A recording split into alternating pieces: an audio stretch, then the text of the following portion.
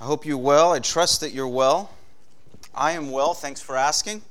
And I'm glad to be here with you very, very much today. See some new faces. My name is Wayne Griswold. I'm the pastor here at East Parkway, and we're just delighted to have you with us today. Will you take your Bible, please, and meet me in the New Testament Gospel of Mark. Mark's Gospel.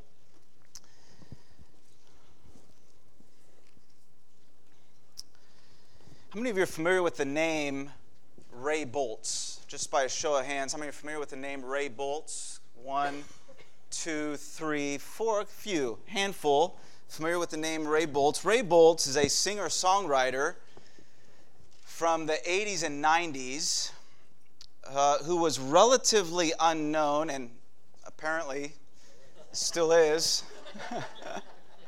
Kind of blows this illustration, but was relatively unknown until in 1988 he wrote a song that literally touched hundreds of thousands of lives across the world. The song won the annual Dove Award for Song of the Year in 1990. In fact, I played this song before my church in Folsom when I returned from my first missions trip as a way of expressing my appreciation to that congregation for sending me on this trip. In 1997, this song was performed live at Mother Teresa's funeral, and to this day,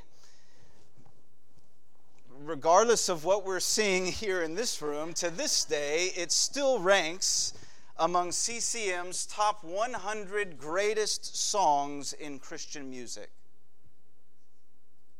Anyone want to take a stab as to the name of this song?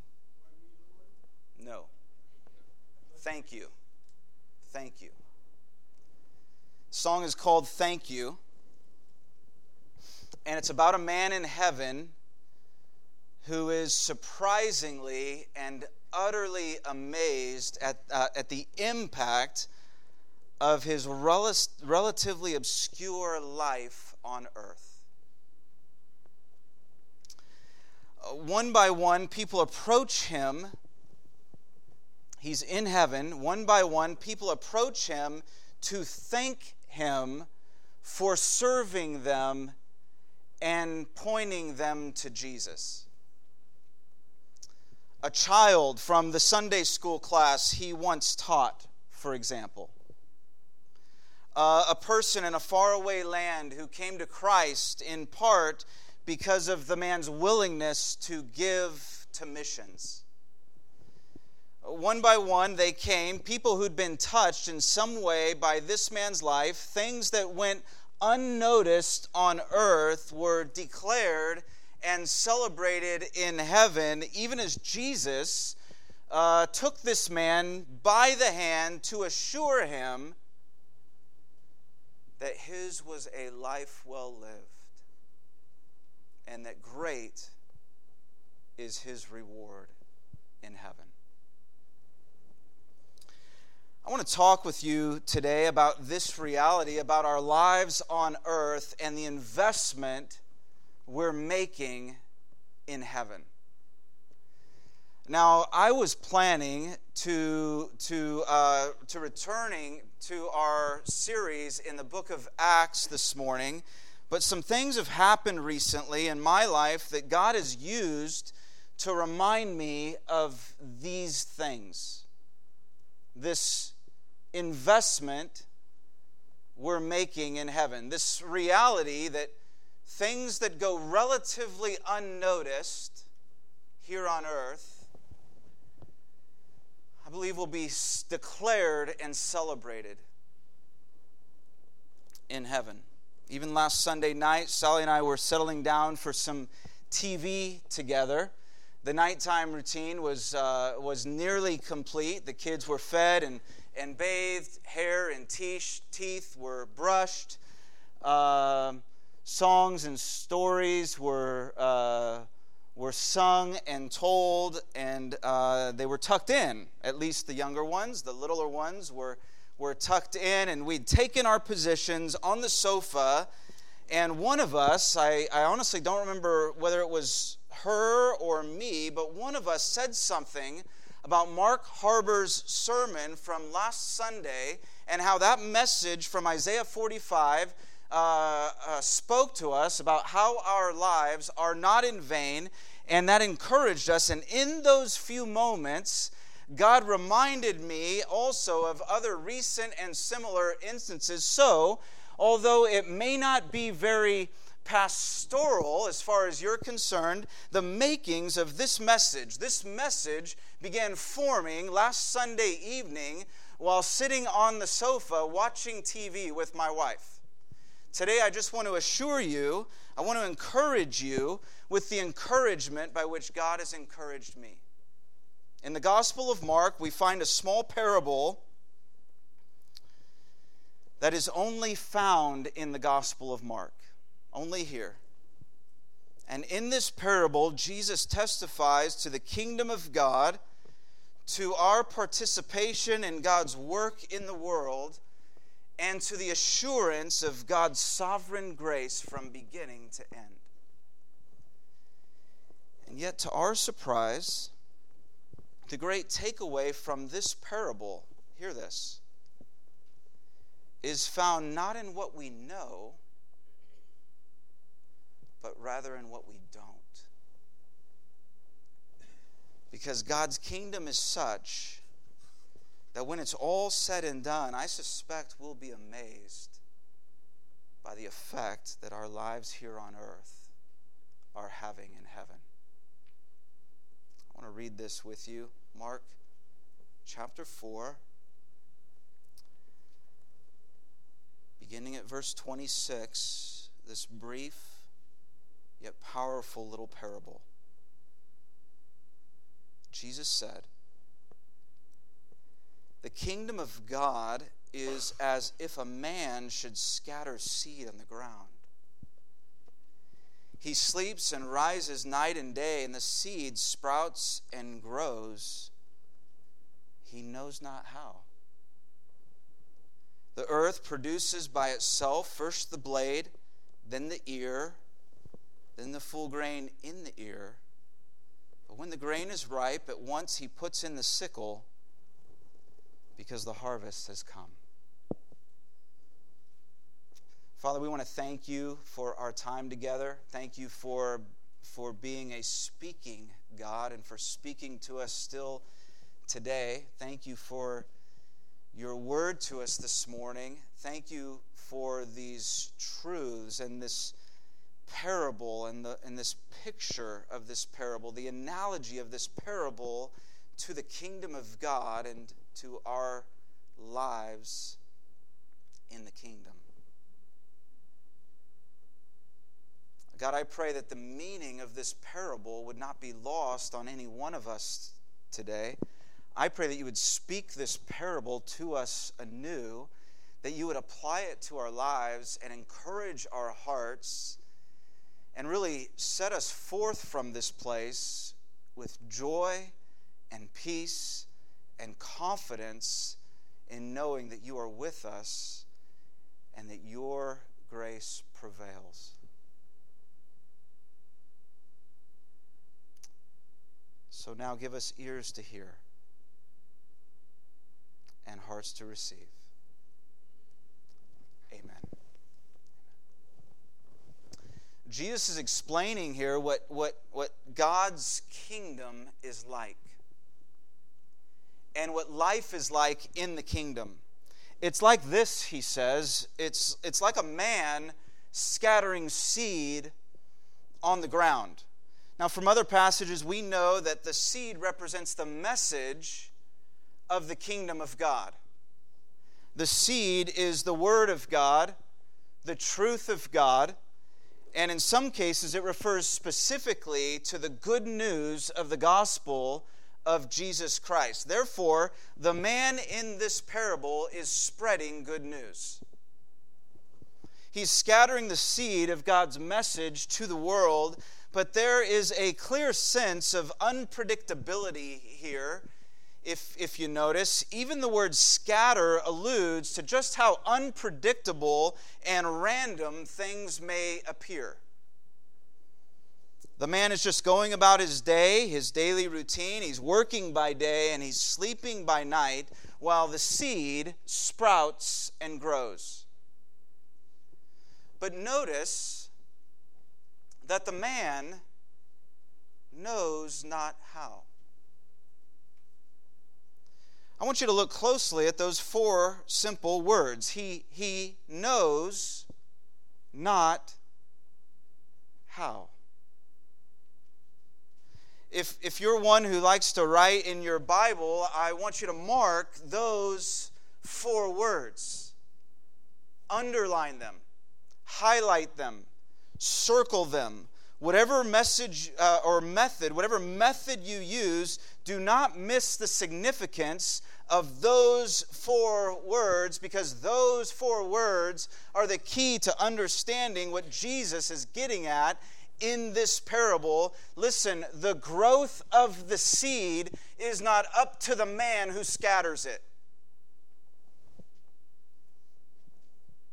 He's not even sure how it occurs.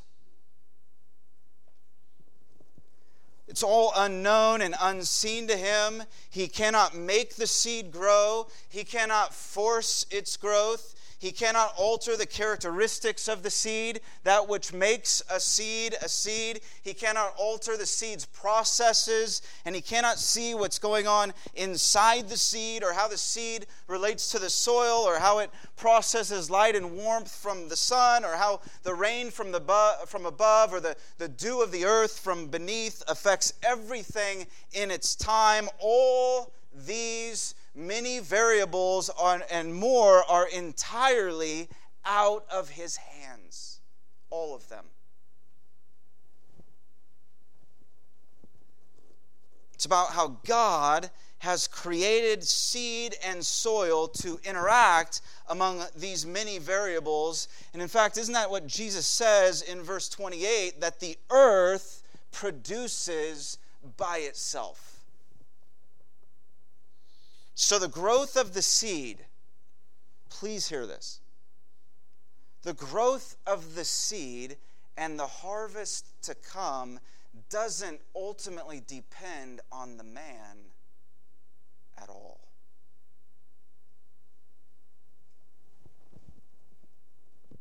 There are things that are completely out of our control. Things that take time, that is likewise out of our control. There's a process to follow. First the blade, then the ear, then the full grain in the ear, and this process is out of our control.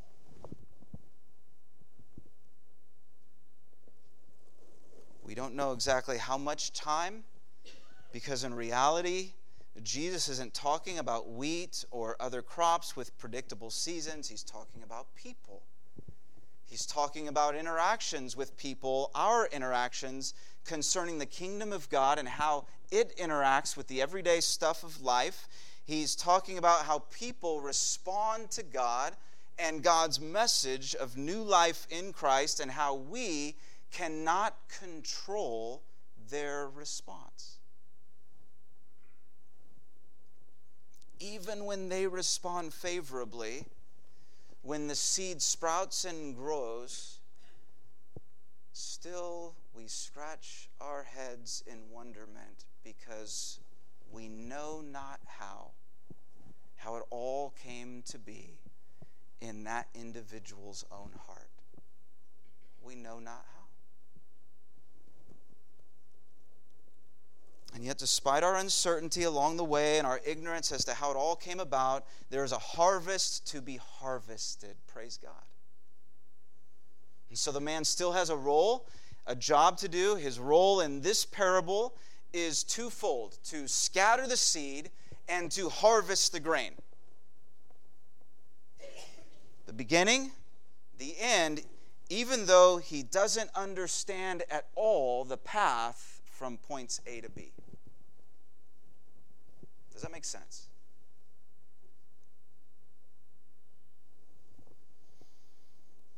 Does it make any difference in how we live our lives and view our role on earth as it relates to God's kingdom, the kingdom of heaven?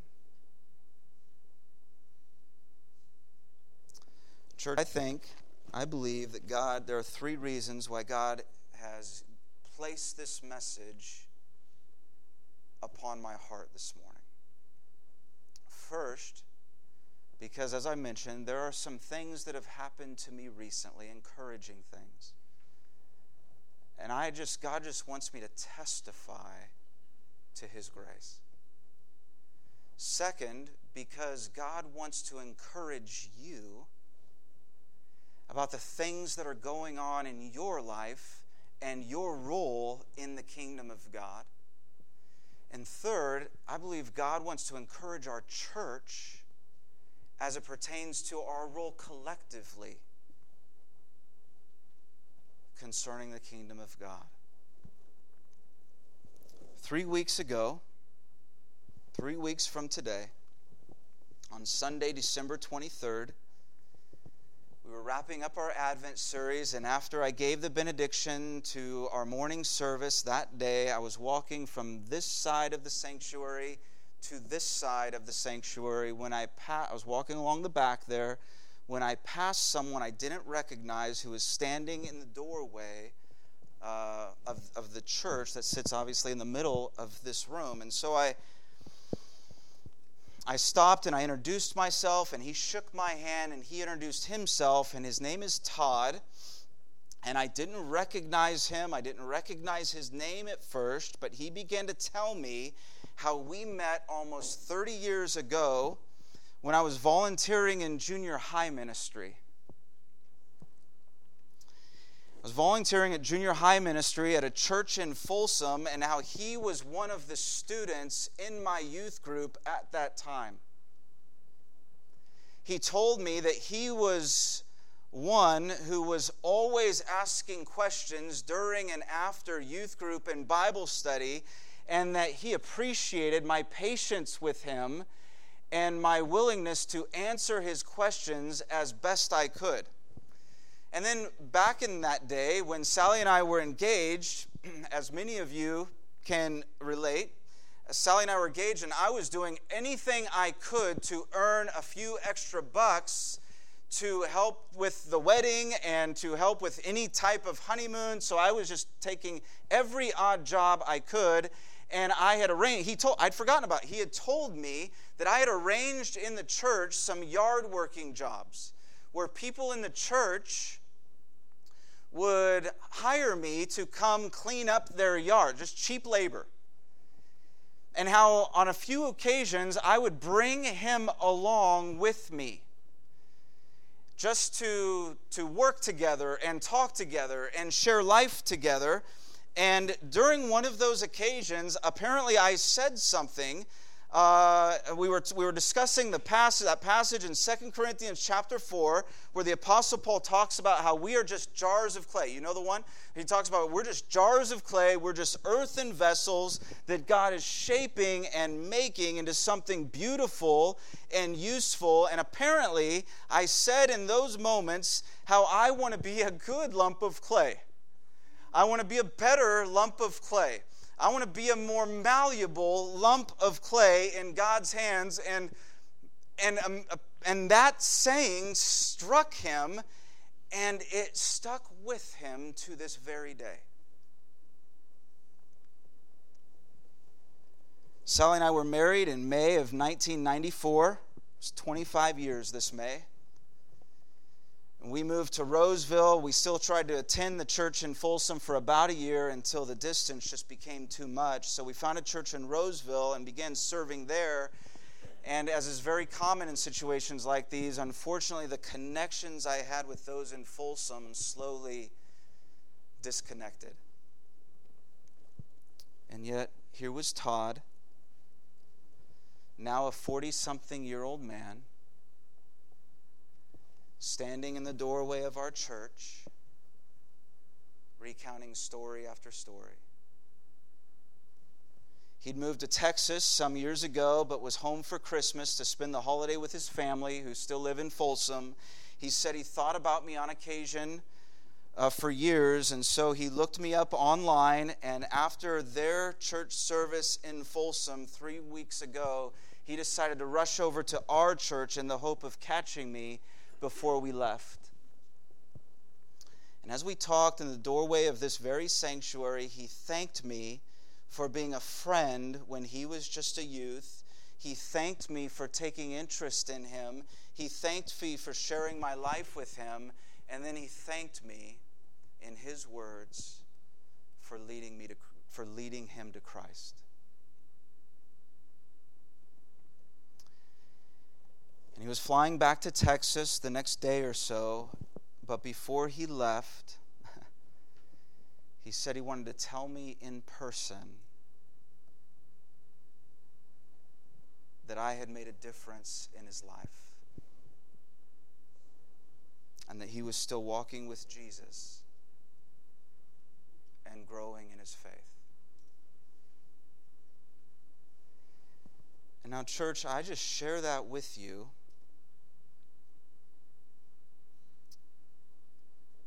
because I know not how.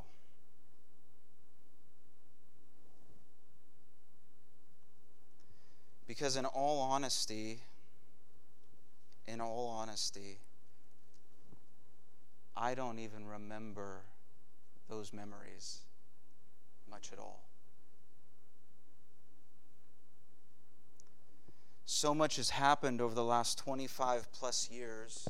And although I've never been in a particularly large church, I have served in 3 different congregations, and collectively there have been thousands of people and hundreds of youth. And so as this former youth, now an adult, was sharing these memories of me with me and talking about the impact I had, I must admit that I know not how that seed has grown. All the glory to God. How could I have known that when I walked into my pastor's office as an 18-year-old high school graduate, relatively new in the Lord but eager, that the junior high Bible study we launched under my direction would amount to anything? How could I have known that it was through that ministry experience where I would meet other youth workers, one of whom introduced me to my eventual wife-to-be? How could I have known that through a set of challenging and disappointing, that when Sally and I were married and we moved from Folsom to Roseville, that God would use our volunteer ministry with youth to confirm his call upon our lives to serve the church? And then how could we have known that through a set of challenging and disappointing circumstances, he led us from that second church to this church, and that my first official church staff position would be here at East Parkway, what was Sierra Hills, as the youth guy? How could I have known that it would be through another unexpected and challenging transition that I would become the pastor here 9 years later? You see, if you had talked to me as an 18-year-old when we launched that junior high Bible study, there is no possible way that I could have known that it would eventually lead me here. In other words, hear this, church, even as I have been sowing seeds along the way and have seen some of them sprout and grow, there have been seeds sown in me that have sprouted also. And I know not why. I know not why.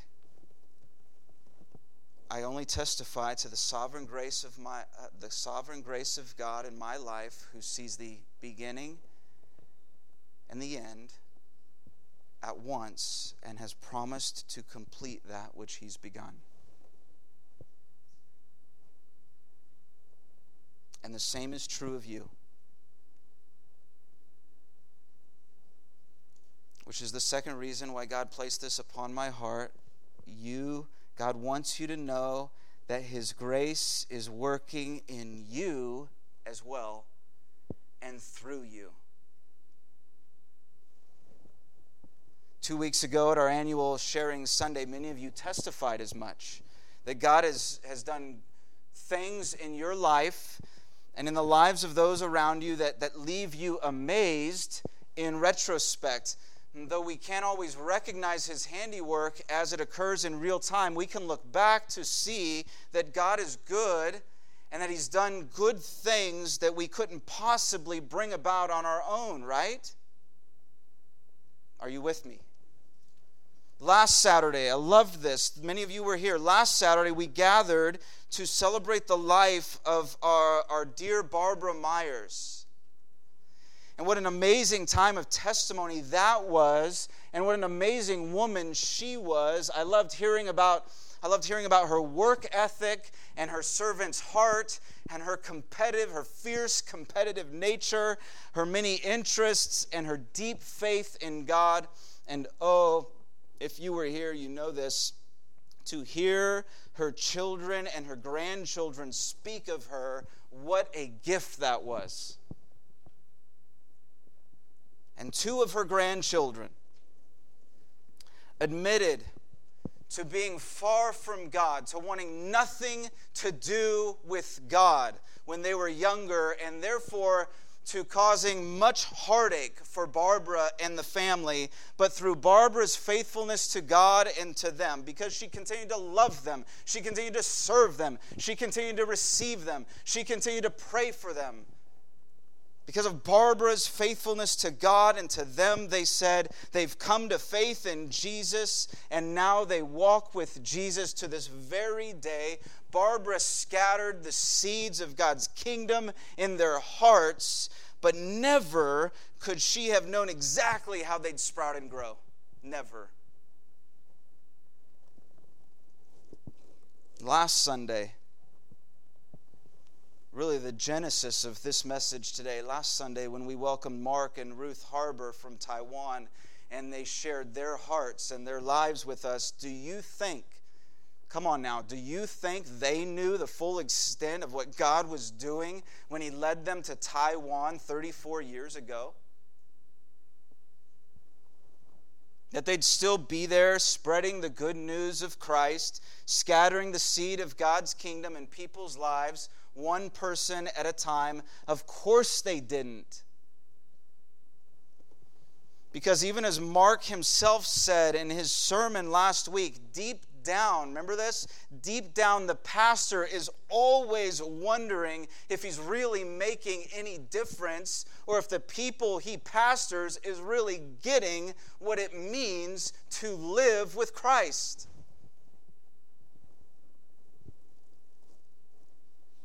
We don't know. We do not know how it all comes together, but because God is at the helm, the work is not in vain.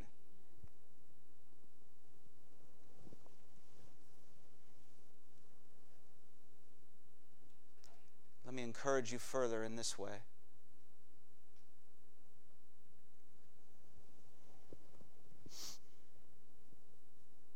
Do not give up on those people you've been praying for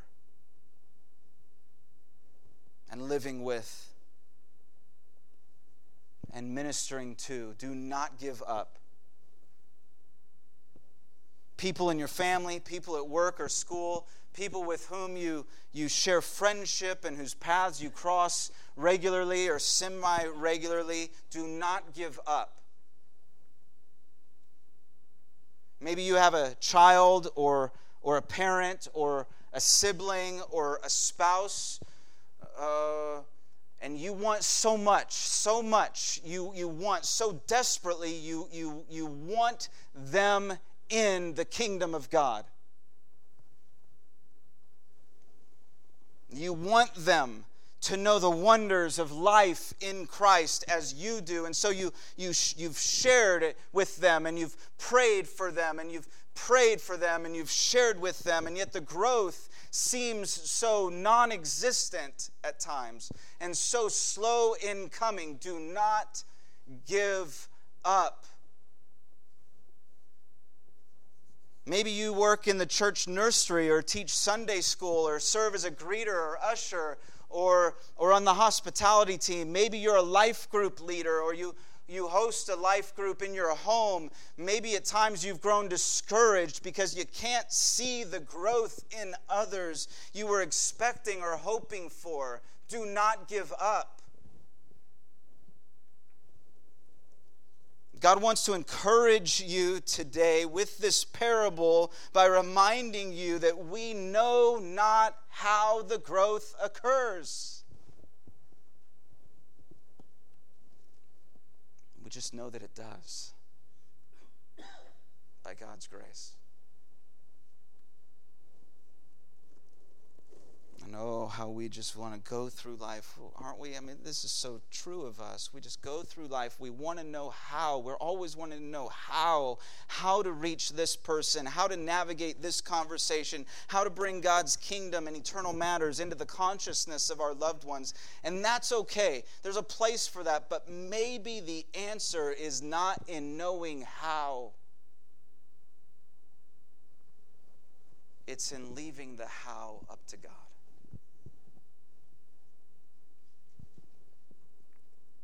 How many times have we grown weary with the how when God just wants us to be present in what He's doing in real time?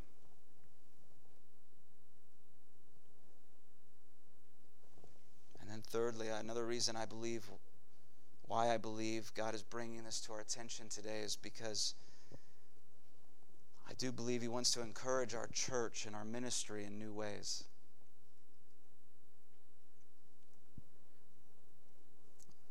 Jim mentioned this earlier at the start of the service. Over the past year or two, we've been talking about building community for the cause of Christ. And at our vision meeting last September, we tried to flesh that out a little bit. And we talked about four things, four pillars, if you will, to build upon. And they are, number one, to reach the people of Tree Lake Village and beyond. Number two, to make followers of Jesus from one generation to the next. Number three, to gather each week for Christ-centered worship. Like, this gathering is important. And number four, to support and care for one another. And we believe that if these four things more and more begin to characterize who we are, each of these four things, that we will build a community for the cause of Christ. I think these things are important for us as a church. I think they help in keeping us from straying into some form of me-centric, individualized Christianity, that I want the church that I want.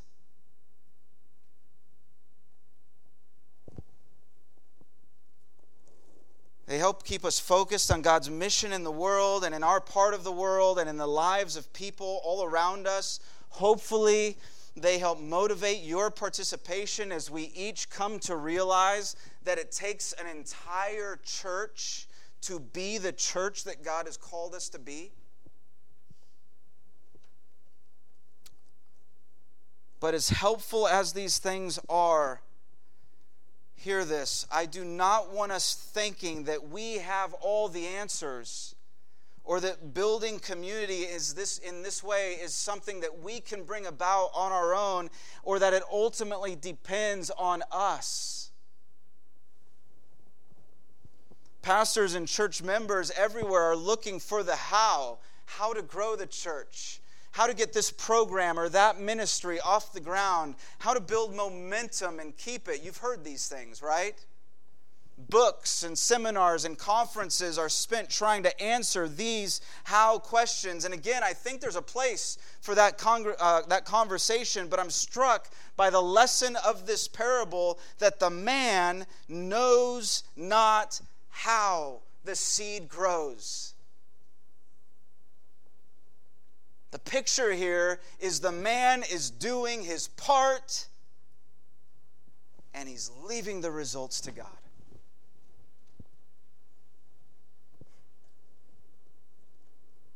I think this parable reminds us as a church, as a fellowship of faith, that our role is to scatter the seed, not to grow the seed or figure out how it grows. But hear this, this parable does not excuse us from the work. It does not excuse us from the work.